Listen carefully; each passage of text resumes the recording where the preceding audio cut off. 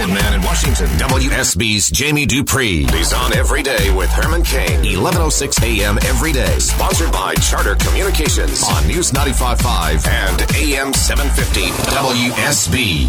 We are America, one voice, united we stand. And to all of the naysayers, and to all of those that would like to destroy the future of the greatest country in the world, our message to them is the same as my grandfather's. Them that's going, get on the wagon. Them that ain't, get out of the way. Herman Cain. Solutions for a better America. This is your host, Herman Cain. Thank you for joining us, because we're going to tell you the truth. We're going to give you the facts, because we want you to be informed and inspired. Breaking news every day with Herman Cain and the most connected man in Washington, Jamie Dupree. Hello, Jamie, and welcome. Hey, Herman, how you doing today, buddy? Doing fantastic. Let's go to this border bill first that died in the House. And who's this group that wasn't satisfied because it wasn't comprehensive or big enough? Yeah, it's interesting because last year the message to the GOP leadership from the rank and file in the House of Representatives was do not do any comprehensive bill dealing with immigration, because a larger bill they felt like played into the hands of the administration on things like pathway to citizenship and legalization and more. So the administration, the GOP leadership, the Speaker repeatedly said, fine, we're going to do small, individual, step-by-step bills, get at different issues and bring those up. So the first one from the Homeland Security Committee that was supposed to be up for a vote tomorrow, that would deal with tightening the screws on the border. You know, a lot of Republicans argued that's where you need to start. But there are a number of more conservative lawmakers who said, no, you can't just do that. You got to do A, you got to do B, you got to do all these other things. And the Speaker and others have been trying to say, yeah, but you said you didn't want a broader bill. Gee. And a number of these Republicans have said, yeah, but I'm not voting for just that one. Yeah, but we're going to bring up these others, the Speaker would say. Yeah, but I'm not voting for just that one. So it was clear. Remember last week that abortion bill had to be shelved because they didn't have the votes, right? Remember that? Well, this was going to be the same thing. And there were also Republicans over in the Senate as well who were lobbing grenades into the midst of this.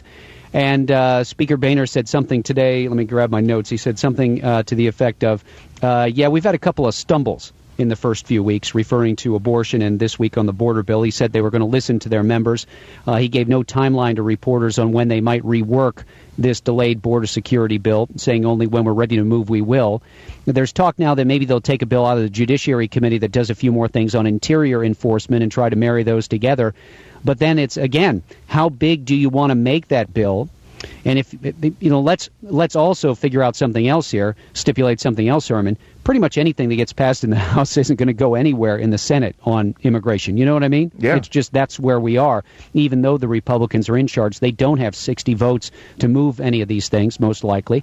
So, the original message to the GOP leadership the last couple of years from the rank and file was, do not move a big bill. Now, a lot of these same lawmakers have turned around and said, no, you have to move a big bill. So the GOP leadership had, under the guise yesterday of the bad winter weather, they bumped that bill off the schedule for this week. We're not sure when it's going to come back.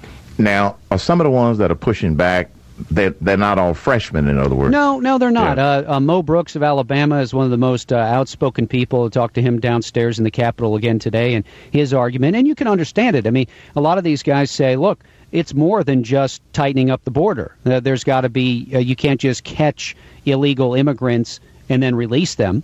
You need to deport them. So their argument is that there's so many other things that need to be done. But GOP leaders don't deny that. But their argument simply is, for example, the Homeland Security Committee does not have jurisdiction over those items. If you're going to talk about restricting welfare benefits or government benefits, that's not in the Judiciary Committee either, or the Homeland Security Committee. That's in another committee. And you know, every time you expand out and make it bigger, it makes it that much more difficult to move a bill through the Congress. And again, I am really struck by how the last 3-4 years, especially in the House of Representatives, to me there has almost been more energy spent by Republicans fighting each other than fighting the administration. That's the sad thing. And you know, it's a difference mainly. It's not that they're in disagreement with each other. It's on the basics. Tactics. It's just tactics and strategy is all. That's what it boils down to. And you know, okay, I get that. Everybody's got in a big group, everybody's got a different idea. But yeah, so once again, a second straight week in which the GOP was trying to do something, the leadership, and they've had to back off because they don't have the votes, this time from a different group within the Republican conference in the House of Representatives. What was in this small bill that they didn't like on the border? It was not that they didn't like what was in there. They just felt like that much more needed to be done. Exactly. Right. You're basically, this bill would have forced the administration to tighten its grip on the border, make sure that the more the fencing was built, make sure more Border Patrol deployed, make sure there were more efforts along the border. Okay, so what has been the refrain from the GOP for years now? You must secure the border first before doing other things. So again, it's just a difference in strategy and tactics. That bill bumped off the schedule. We'll have to see when it comes back. I know that the administration and the Democrats are still against drilling in ANWR, but relative to offshore drilling, has something new come up? We're going to have in the next hour, evidently, the Interior Department is going to announce. This is a little takeaway on one end of the country and give on the other end. The administration, which took a lot of flack yesterday for restricting oil and gas exploration up in Alaska, is now evidently going to announce in the next hour that they're going to open to drilling leases areas offshore from Virginia down through the Carolinas and through Georgia. So from the Maryland-Virginia line down to the Georgia-Florida line, those areas offshore in the Atlantic would then be open to oil companies to buy drilling leases and to explore for oil and gas offshore.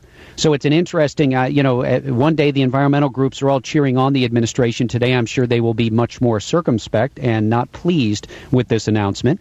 And for Republicans, of course, they don't like what the administration has done in Alaska.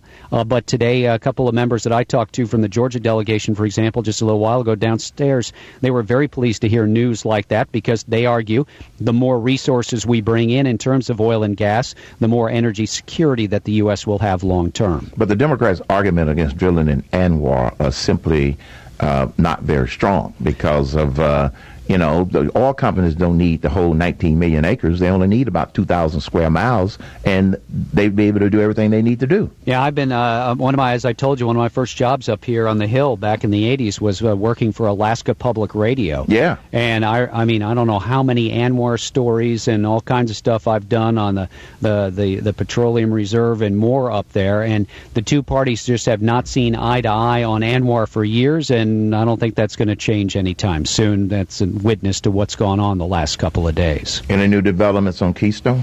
Yeah, the Democrats last night gave the GOP a little payback for trying last Thursday night to force an end to the debate in the Senate, and they filibustered last night and were successful in keeping that filibuster going, forcing more debate and more amendments on the Senate floor. Another reminder, Herman, the GOP is in charge, but they don't have 60 votes. So I'm thinking maybe next week now. Now, I do think there's one lesson here for the GOP leadership, and that is if you're going, the Democrats have gone from we hate filibusters are terrible, to now we want to propose every amendment there is known to mankind. This is what happens when you go from the majority to the minority. You suddenly flip on a dime. Yeah. Because of that, what you have to do in this place is you have to bend over backwards, and you have to give them every chance in the world to offer an amendment. And what that means is you've got to work nights, you got to work Fridays, you maybe even got to threaten Friday nights, Monday mornings, stuff like that. Because otherwise, it's pretty easy to filibuster a bill when you're only sort of in a few days a week. And we'll see how long they press the Democrats and when the Democrats finally back off. There were 4 Democrats who voted to bring the debate to an end, but the Republicans needed a few more than that to finish.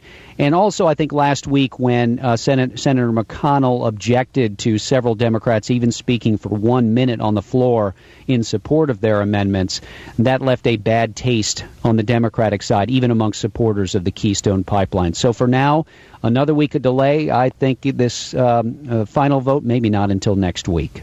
Now, didn't Harry Reid end filibuster on some things? On nominations. On nominations. Everything except the Supreme Court. I got now, you. There have been some people who have, for years, more liberal groups have talked about getting rid of the filibuster on regular legislation. As an institutional person that's been around here for a while, I still think that would be a mistake, but I'm already hearing some Republicans talk about it. That's fine. You just got to remember that what you can pass by one vote this year can be undone next year by one vote. So, yeah. When you're in the majority, you have one view, and you're in the majority, you have another. And it's the same thing. You know, I will guarantee you in a few months the Republicans will be openly grousing about filibusters.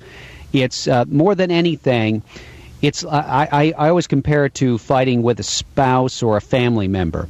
You got to realize that in these fights, you can't give the other side any opening whatsoever. You got to just let them. I often say if you let them debate forever, they'll get tired of it sooner or later. They'll get tired of offering amendments, and then you can move forward.